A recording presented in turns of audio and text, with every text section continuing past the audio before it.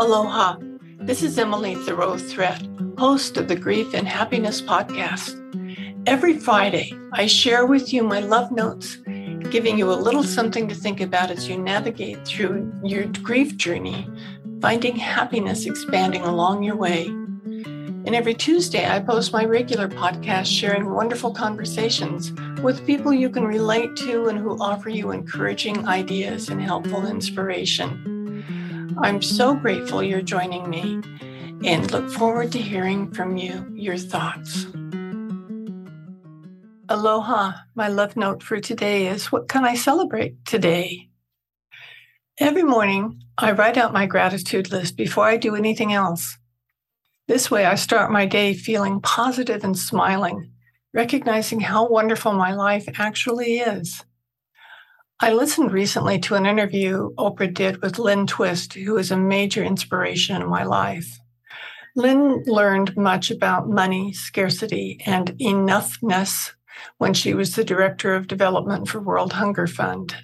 Much of her philosophy is based on recognizing what you already have and making the most of it. In her interview, she suggested instead of just writing a gratitude list, that celebrating what you are grateful for can help solidify whatever that is, making it the highlight in your life. So, what can you celebrate today?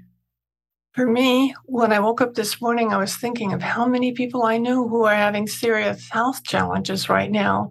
And instead of worrying about them, I realized I'm grateful to be able to serve them.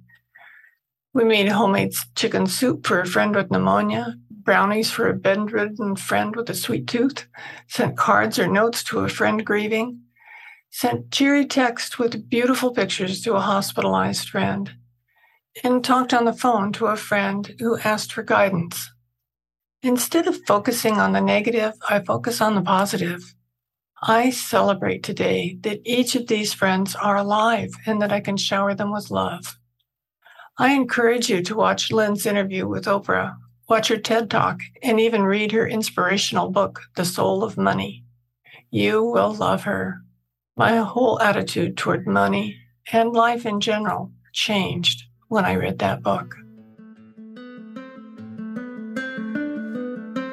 Do you want more comfort, support, and happiness? Join the Grief and Happiness Alliance. Visit my website at lovingandlivingyourwaythroughgrief.com and read my book, Loving and Living Your Way Through Grief. Be sure to subscribe to our podcast, rate it, review it, and binge on all our episodes on grief and happiness. I can't wait to welcome you back to another episode